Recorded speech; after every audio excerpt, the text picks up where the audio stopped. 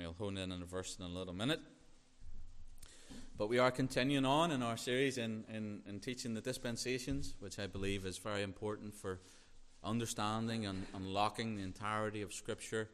I think it's an essential tool. More than that, I think it's an outcome of keeping a consistent hermeneutical method. What I mean by that, I mean by the way that you interpret Scripture, that you stay on course until the Bible tells you to do something else. So you stay literal unless it tells you to do something else.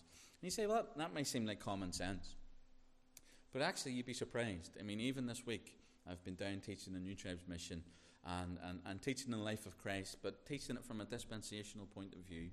How that he came on to Israel and his own rejected him. And because of that rejection, God does something with the Gentiles. But it's not at the discarding of Israel, but ultimately that one day when the fullness of the Gentiles has come in, that God will pick up again with Israel again. That's dispensational thinking. And when you take that, then you can start to apply it to some of the parables, Matthew 13 and others. And some of the students had never heard this before. They'd never heard it before. And one of their points when I was teaching this stuff is, well, you're being too literal. You're being too literal, and because their interpretation is not a literal one. And I said, well, what does it say? Yeah, but that's you being literal. Why would we not, unless God tells us otherwise? And that's the point. And if we're consistent, we can see that God has a plan for Israel. And they have been rejected, no doubt. They rejected their Messiah, and we're going to have a look a little bit at this. But he has a plan for them. And so, we stay literal. And the dispensations are just a working out of that we see that the method of salvation never changes. It's always faith through grace, or grace by faith. But when we look at how God works with his people, he does change. This is called progressive revelation. And we looked last time, didn't we, how God had home from humanity. He'd moved down into a family, the age of promise, Abraham, Isaac, and Jacob, and all that entailed. And we seen that we were looking at these characteristics. How do we find these dispensations, if you like?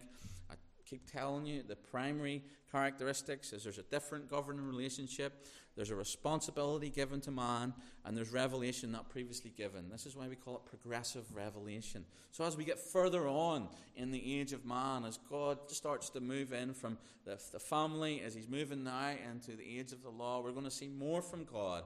And the law is given, and that's revealing more really of God's holiness and how to worship him his way. The secondary characteristics, which has been our focus, is test or responsibility, failure, judgment, and then we see the grace of God weaved in there all the time. Our God is a gracious God, and everything he does is not from a punitive thing in terms of how he works with us, but he wants us to be closer to him, to be drawn to him. And that's the grace of God. So, last time we looked and we honed in on this family. We honed in on Abraham. We called that the age of promise, or the dispensation of promise. And, foundational to that is the Abrahamic covenant. But really the test, the responsibility was to dwell in the promised land, to get to Canaan and stay there. Abraham, who's the big figure in that dispensation, is failure. And Abraham's failure is just a foretelling of the greater national failure that will come. Because Abraham, he goes down, chapter 12 of Genesis, he makes his journey through, and he comes from Ur the Chaldees. He stops far too long in Haran, and we've looked at that before. He then moves around and he gets to the promised land, and then his faith is tested. It's tested. And there's famine. And the first thing that Abraham does is, rather than stay there and trust in the provision of God, we talked about that this morning a little bit, didn't we? Hudson Taylor said, God's work done God's way will never lack God's supply. Never. And Abraham should have really stood his ground, because God had told him to go there. It was a land that had been promised. But he didn't. He went to Egypt. Why? Because there's famine, and his mind's telling him, I need to go where the food is. But actually the food was where God had told him to be. That's where he would have been most protected. And he goes down to Egypt, a picture of the world, and it's like one a fiasco after another a little bit before Abraham gets back on the path and gets to where he needs to be. But then you move on a little bit and you get to the nation, and we left them last time. Where are they? They're in captivity in Egypt. All those things that were done all those years ago by Abraham come to fruition. They come to fruition. So now we're going to move on. We're going to move on, and this is what we call the age of law, or the dispensation of the law. And this is a lengthy one. This dispensation is a long one, and it gets its name, obviously, from the giving of the law, because that's new from God. That's new from God. Now, the law, we have to get this concept. I think this goes a little bit misinterpreted. That for some reason, when we think about the law being given, we almost think that the law didn't exist before. Like, the law of God is a new thing. It was codified, it was written down, and it was given, and it was expanded upon. But the law of God was written in man's hearts from his very creation. Remember we looked at this dispensational change, how the guilt comes upon them. How do they know they're guilty? Because they know right and wrong. That was the whole thing with the tree. You know, the knowledge of right and wrong. So it's, people, it's the law as a specific dispensation where God reveals more and codifies this and writes it down and really gives the nation their specifics on how they're to worship Him. And that's what you'll find when you get after the law, you get into Leviticus. It's how to approach a holy God, because God's people have been called and delivered out of Egypt, the world, and they had no way of formally worshipping God, and that's what they needed, and that's what God gave them. The Levitical system. So we're going to enter into the age of law, this new dispensation. No longer are the children of Israel slaves to the Egyptians. They're a nation in their own right, and God has revealed these things to them, how they can worship Him. Exactly 140 years after the day that Abraham left Haran, they now come out of the bondage of Egypt. Look at verse 40 of Exodus 12, where we were. Now the sojourning of the children of Israel who dwelt in Egypt was 430 years. And it came to pass at the end of 430 years, even the selfsame day it came to pass, that all the hosts of the Lord went out from the land of Egypt. God's timing is perfect, always. Exactly 430 years to the very day that Abraham left Haran, they come out. So we enter into this dispensation. We call it the age of law. And so the first thing in our characteristics is the test, or the responsibility. Exodus 19. Now we looked at this a little bit when we did Israel as the wife of Jehovah, and the church as the bride of Christ. And we made the distinction there. And really, Exodus 19, it's the giving of the Mosaic covenant, the law, but it's a marriage ceremony between God, the Father, Jehovah, and His bride, if you like, in that sense, Israel. And it's a contract that they enter into. It's a covenant that they enter into, just like you do in marriage. Exodus 19 and verse number 3. Moses went up unto God, and the Lord called him out of the mountain, saying, Thus shalt thou say to the house of Jacob, Tell the children of Israel, Ye have seen what I did unto the Egyptians, how I bare you in eagle's wings, and brought you unto myself. Now therefore, if ye will obey my voice indeed, and keep my covenant, then ye shall be a peculiar treasure unto me above all people, for all the earth is mine. And ye shall be unto me a kingdom of priests, and a holy nation. These are the words which thou shalt speak unto the children of Israel. So here God gives this to Moses. Moses is then to go and give it to the people. And notice there's conditions. We see that in verse 5. If you will obey. If. Verse 8. Or verse 7, sorry. And Moses came, called for the elders of all the people, and laid before their faces all these words which the Lord commanded him. And the people answered together and said, All that the Lord hath spoken, we will do. And Moses returned the words of the people unto the Lord. Don't you notice that? All the Lord has said and spoken, we will do. That's the entering into this covenant that we call the law, where God says, if you will, I will. And all the people, representative of that nation, say, we will. It's an agreement. It's a covenant. It's a marriage contract, really. That's why we looked at how Jeremiah, and he talks about the people come to Jeremiah and they're afraid because they think God has divorced them. And Jeremiah says, no, I haven't issued that bill of divorce yet, but it is coming if they don't repent and return. And they don't, and they go into exile, and God puts them away. We looked at this, at how that Israel was the recognized wife of Jehovah. Exodus 19 becomes the rejected wife for her harlotry and her idolatry. But one day she'll be the restored wife, where this marriage ceremony takes place again between Israel and God, and it's a beautiful time. But here we have the law. It's given. The covenant here, they were responsible to the law, to keep the whole law. 613 laws that are given there. We don't have all the details, but the 10 commandments are just the foundation for what comes after. 613 different positive and negative laws. Now, when Jesus came to the earth in his incarnation, the system of Judaism, Pharisaic Judaism, had taken this and put wings and legs and arms on it, and had grown.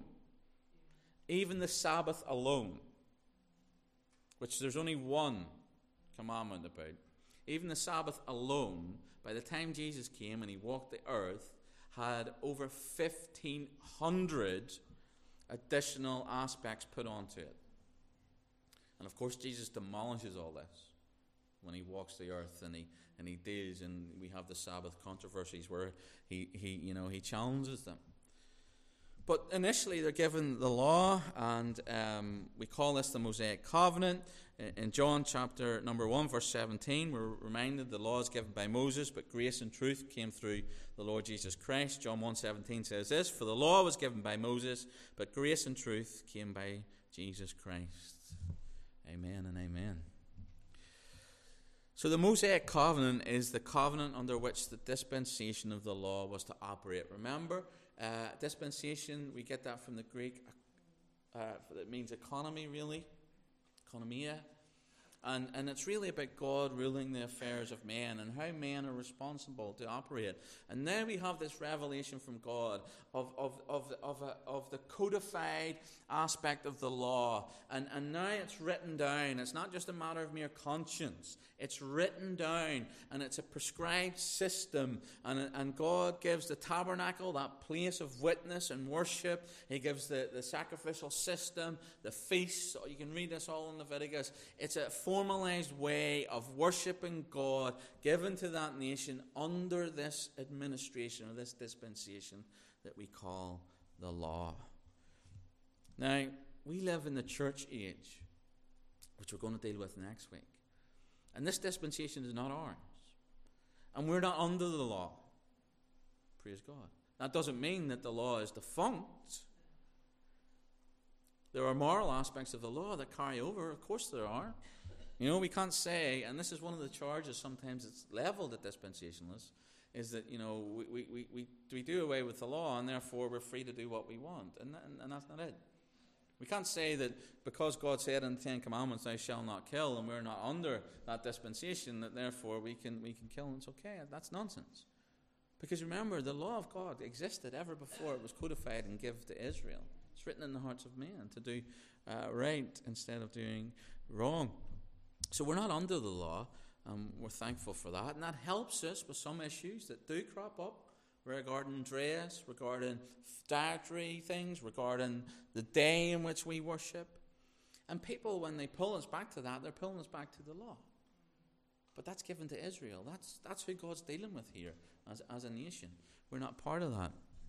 So Israel, during this dispensation, they are under the rule of the law, and they are to act accordingly. All those things that are given biblically to them, not the things that they added on, but the things that's given to them biblically and laid down for them, they're responsible to be accountable to that. That is their responsibility. They are an elect nation, a privileged nation. This is not God putting on them. This is God, Jehovah, the one true God, calling that nation onto himself. And God says there's nothing special in you. You weren't biggest. It's just I've chosen you, and I have chose to make you the ones that are going to be the light to the nations. You're to take my oracles, and you're to take the word of God, and you're to be the light of the nation. That was Israel's job. absolute privilege. For God himself to do this and enter into this covenant, this marriage contract with his people, was an absolute privilege for them because they didn't deserve it. There was nothing in them. This was God. This was God. And they're given this covenant, and it's beautiful, but we have to put it in its right place, in its right slot. Otherwise we get in all sorts of trouble in the church age. And we have to see it for what it is. It's for Israel, and it's given to them. And the Mosaic covenant is closely related to the land covenant, if you've ever looked at that. Some people call it the Palestinian covenant, because it's with Palestine, but being a hard line, I love Israel, I call it the land covenant, because I think that's a better term. But regardless, in the book of Deuteronomy, chapters 29 and 30, you see this covenant, and this covenant is of interest of our discussion tonight as we talk about the law, because it really helps us see the nation of Israel and their history and some of their promises, and the covenant of the law, the Mosaic covenant and the land covenant are interlinked. One's conditional, the law, one's unconditional, but there's a lot of similarities. When you read through this in Deuteronomy 29 and 30, you'll see these things appear. You'll see that God says the nation will be plucked out of the land for its unfaithfulness. You'll see that there's a future repentance for Israel. You'll see their Messiah will return. Israel will be restored to the land. Israel will be converted as a nation. Israel's enemies will be judged, and then the nation will receive her full blessing. Let's read from Deuteronomy chapter 30 and see what we can see these things for ourselves in this covenant that's given. Deuteronomy chapter number 30.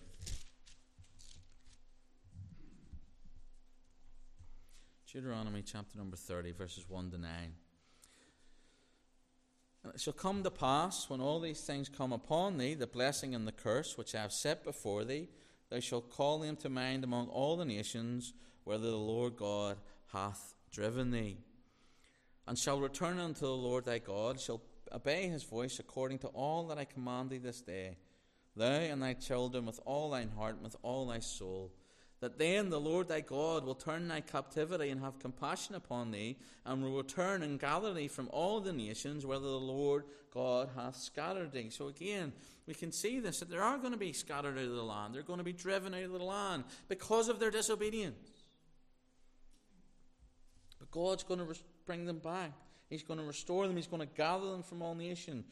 Verse number 4, if any of thee be driven out to the uttermost parts of heaven, from thence will the Lord thy God gather thee, and from thence will he fetch thee. And the Lord thy God will bring thee into the land which thy fathers possessed, and thou shalt possess it. And he will do thee good, and multiply thee above thy fathers. And the Lord thy God will circumcise thine heart, and the heart of thy seed, to love the Lord thy God with all thine heart, and with all thy soul, that thou mayest live. And the Lord thy God will put all these curses upon thine enemies, and on them that hate thee, which persecute thee. And thou shalt return and obey the voice of the Lord, and do all his commandments which I have commanded this day. And the Lord thy God will make thy plenteous in every work of thine hand, the fruit of thy body, and the fruit of thy cattle, and the fruit of thy land for good. And the Lord again will rejoice over thee for good, as he rejoiced over thy fathers. So here we see these aspects of what's going to happen to Israel, that God has given them these great promises. He's also given them these great prophetic warnings that they're going to be driven out of the land because of their disobedience. Now, God knew these things would happen. Did he cause them to do this? Well, in a certain aspect, he caused them to be driven out of the land for their disobedience, but on the other side, they were always responsible and accountable to God. We looked at that this morning, that theme of how do you weigh up God moving in history and time and in his purposes with the will of man, and it can boggle your mind. But absolutely, this is what I believe, absolutely, that there is no form of God's sovereignty that removes man's responsibility. I'll die on that hill. There's no form of God's sovereignty that removes man's responsibility. Yes, God is sovereign. Yes, his purposes are advancing, but that never removes us from our responsibility to be accountable to God for what he has given us and to do what he has said for us to do. Israel was the masters and the architects of their own downfall. But God said, this is going to happen. You're going to be driven out. We see God brings the nations, but ultimately it's them. But, we have these great prophetic words in this land covenant that one day they will come back to the land. One day they will possess it. God will give them a new heart. That's the new covenant. And they'll turn and look upon Him and worship Him and be blessed. Israel has some amazing promises given to them. The covenants are given to them. This is part of the privilege that came at the dispensation of the law, that came at the dispensation of the age of promise. Some of these covenants are conditional. The Mosaic one was conditional. If you will, I will. Some were unconditional. What we've just read, the land covenant, that's unconditional. God's not saying, if you do, this is what's happening. God's saying, this is what's going to happen. This is a covenant that I have given and swore by my name, that you'll be driven out because of your rebellion. But one day, I'll draw you back to myself. One day, I will gather you. One day, I will give you a new heart. There's no conditions on that. God's just setting that down authoritatively. I will not forget you. I will bring you back unto myself.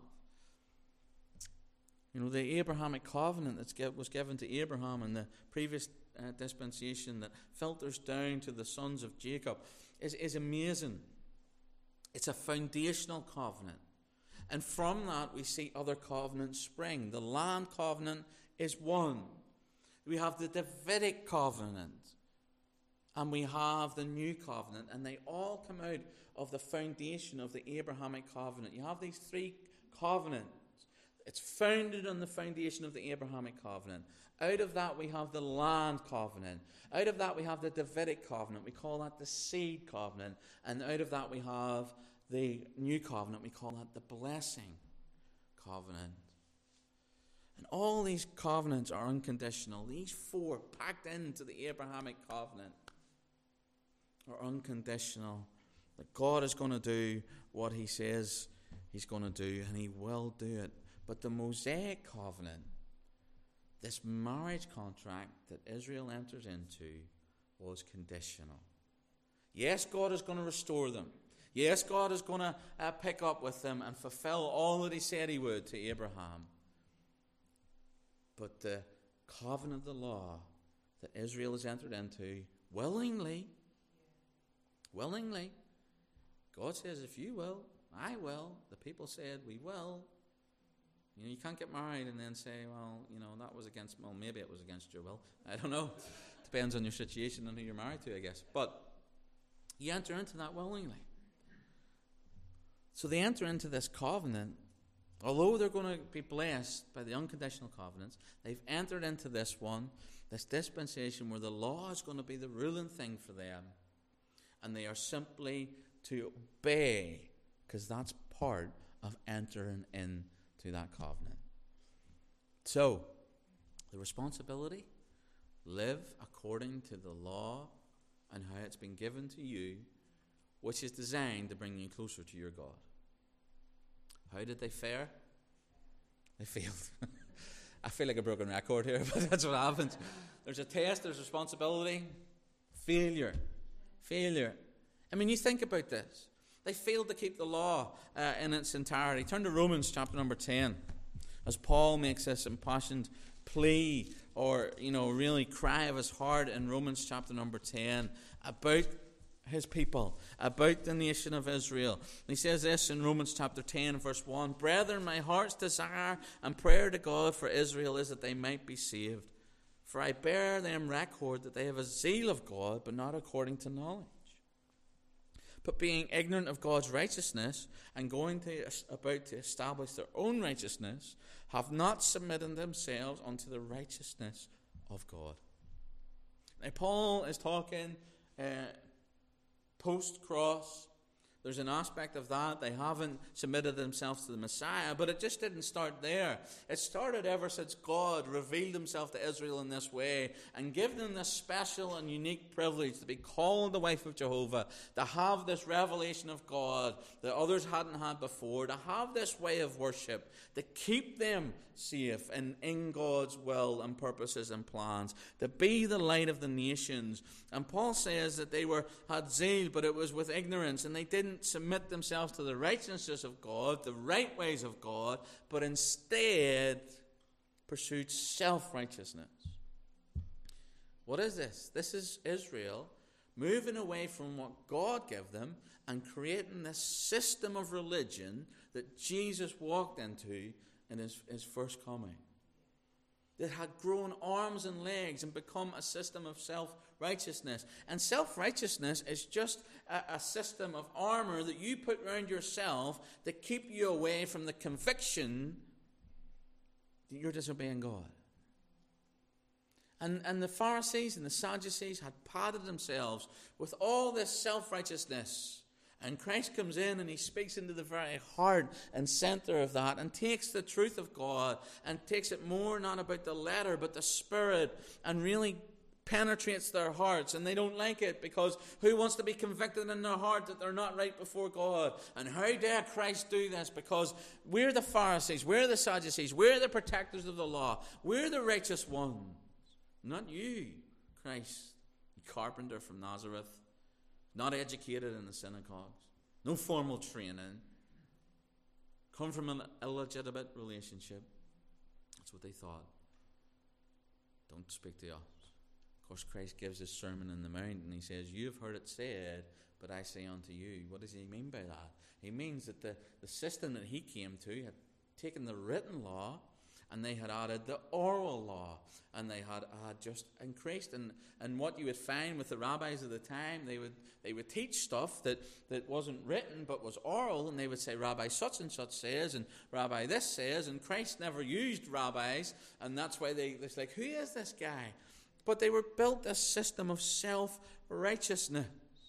Christ says, "You've heard it said, but I say unto you." If you look at somebody with lust, you've committed adultery. If you look at somebody with anger, you've killed. What was he doing? Demolishing the self-righteousness and getting to the heart, because they built this system up. And that's what Israel did, and they were good at doing it. They were good at doing it. Paul says, they hadn't submitted to the righteousness of God. They hadn't seen their own helplessness. They had taken their position of privilege, and they had created this system that God was so far outside of, because he created these barriers of self-righteousness. But that's never what God had meant it to be when he gave it all those years ago. So, there's failure. They failed to keep the law. They failed to obey the law. Turn to 2 Kings, chapter number 17, and this is a damning indictment of these privileged people, because they were privileged people. For God to reveal himself in such a way to help them, and that's what he was doing with the law, helping them to see their sin, helping them to see their helplessness, but also giving them a way to worship God in the right way. So they couldn't say, well, we didn't know how to do things. Now the Gentiles could come along and say, well, how do we worship this Jehovah? But Israel knew it all. Verse 7 of 2 Kings, chapter 17. For so it was that the children of Israel had sinned against the Lord their God, which had brought them up out of the land of Egypt, from under the hand of Pharaoh the king of Egypt, and had feared other gods. Think about this from the marriage covenant, Mount Sinai. Yes, Lord, we will. We're committed to you and you alone. But they'd feared other gods, verse 8, and walked in the statutes of the heathen, whom the Lord had cast out from before the children of Israel and the kings of Israel, which they had made. And the children of Israel did secretly those things which were not right against the Lord their God. and they built them high places in all their cities. High places are places of pagan worship, of sacrifice, of all sorts of immorality, dedicated to the false gods. From the Tower of the Watchman to the fenced city, they set them up images and groves on every high hill and under every green tree. This is absolute rank paganism. They are up to their neck in the pagan religions of the world. And there they burnt incense in all the high places and did as the heathen whom the Lord carried away before them, and wrought wicked things to provoke the Lord God to anger. Now remember, God has revealed the way of worship to them. How to worship, the incense that's to be used, the way it's to be done, where it's to be done. God has given them all these things. They don't have an excuse. They can't say, well, the other nations are doing it, so we thought you may have liked it, Lord. No, they're a privileged people with these specifics, this revelation that God has given to them that he hasn't given to others. Verse 12, for they served idols, and the Lord said unto them, ye shall not do this thing. Yet the Lord testified against Israel and against Judah by all the prophets, by all the seers, saying, turn ye from your evil ways, keep my commandments and my statutes according to the law which I commanded your fathers, Mount Sinai, that contract, that Mosaic law, in which I sent to you by my servants the prophets. So God's, saying, turn to me. He sends the prophets to bring the nation back, to steer them back to him, and they're still not doing it. Verse 14, notwithstanding they would not hear, but hardened their necks, like to the necks of their fathers that did not believe in the Lord their God. And they rejected his statutes and his covenant that he made with their fathers, Mosaic covenant, and his testimonies which he testified against them. And they followed vanity and became vain, and went after the heathen that were round about them, concerning whom the Lord had charged them that they should not do like him. And they left all the commandments of the Lord their God, and made them molten images, even 2 calves, and made a grove, and worshipped all the host of heaven, serving Baal. Now remember, as we get to this is the privileged people of God, that God has revealed to them the way to worship. Verse 17, and they caused their sons and their daughters to pass through the fire. This is sacrifice of their children, their sons, their daughters, into the fire as an offering to false gods.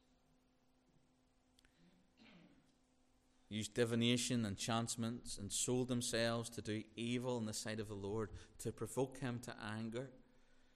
Therefore the Lord was very angry with Israel and removed them out of his sight, and there was none left but the tribe of Judah only. And also Judah kept not the commandments of God, but walked in the statutes of Israel, which they made. And the Lord rejected all the seed of Israel, and afflicted them, and delivered them into the hand of the spoilers, until he had cast them out of his sight. How did Israel do in relation to following the law that God gave them? Complete and total failure. To the point that it's not just hidden secret sin, but it's actively provoking their God. Failure to keep the law. More than that, as if it could get any worse, they failed to recognize their Messiah. When you look at the life of Christ, and we may do it actually maybe next year sometime, and take a chronological view and really piece together all that Christ was doing in that first year and a half of his ministry, just presenting himself as the Messiah time and time again, claiming equality with the Father, doing mighty miracles that only God could do. I mean, they had everything they needed to accept Christ as their Messiah, and they rejected him so much so that they commit the unpardonable sin, which thankfully we cannot commit today. That's a dispensational sin. That when Christ walked the earth, empowered by the Holy Spirit, they attributed his works to Satan. Matthew chapter 12. And from that point, the Lord moves and starts to turn to the Gentiles, because Israel is going to be rejected for a while. Matthew 23 and verse 37, and you can hear the hurt and the heartbreak in our Lord's voice when he says these words. Matthew 23 verse 37, O Jerusalem, Jerusalem, thou that killest the prophets and stonest them which are sent unto thee, how often would I have gathered thy children together, even as a hen gathereth her chickens under her wings, and ye would not. Despite what we've read in that Old Testament portion in Kings of the complete and utter wickedness of those people, the Messiah still came onto the lost house of Israel. And he said, you wouldn't accept me. You wouldn't accept me. It failed. This dispensation of law, this dispensation where God is so dealing with this nation and gives them tremendous privilege. They absolutely disobey the law and take it to another level. And more than that, the one who came to fulfill the law, they rejected and said, you're of Satan. You're of Satan. Could there be a bigger blasphemy than to have the very Son of God walk among you and call him the devil? There's failure. My oh my, there's failure. What comes after failure? Judgment. And there was judgment. And this is the judgment that it's foretold, throughout the Old Testament. It's foretold in the land covenant. We did that when we looked through it, that if they obeyed, they would remain in the land. If they disobeyed, they'd be driven out of the land. And that's what happens. They're scattered. The first time they're scattered is, we get to really see them. The Syrians, I guess, a little bit with the northern kingdom, but in their totality, we're dealing with the Babylonian exile, and, we're just looking at how they're coming back into the land. In Ezra in the mornings, we're seeing how they're coming back from their exile. And that exile, it does drive idolatry out of the land, but there's still an issue with obedience and trust. We get to the point where the Messiah comes. He's rejected, and he goes to the cross, he goes to Calvary. The church age begins. What happens of Israel? What happens of that nation? They're dispersed. AD 70, Titus rolls in. Temple's flattened.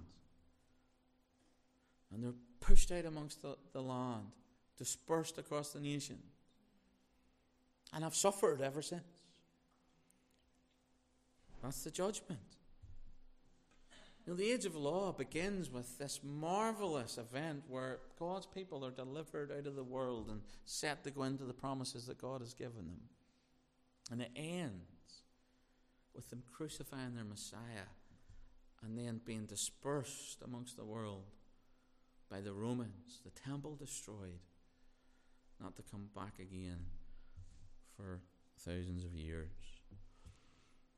But despite the judgment, and it's deserved judgment, we read that passage in Kings and it's horrific, isn't it? Really. And you say they deserve that judgment, but we all deserve the judgment of God. But here's the thing, there's grace in every dispensation. There's grace.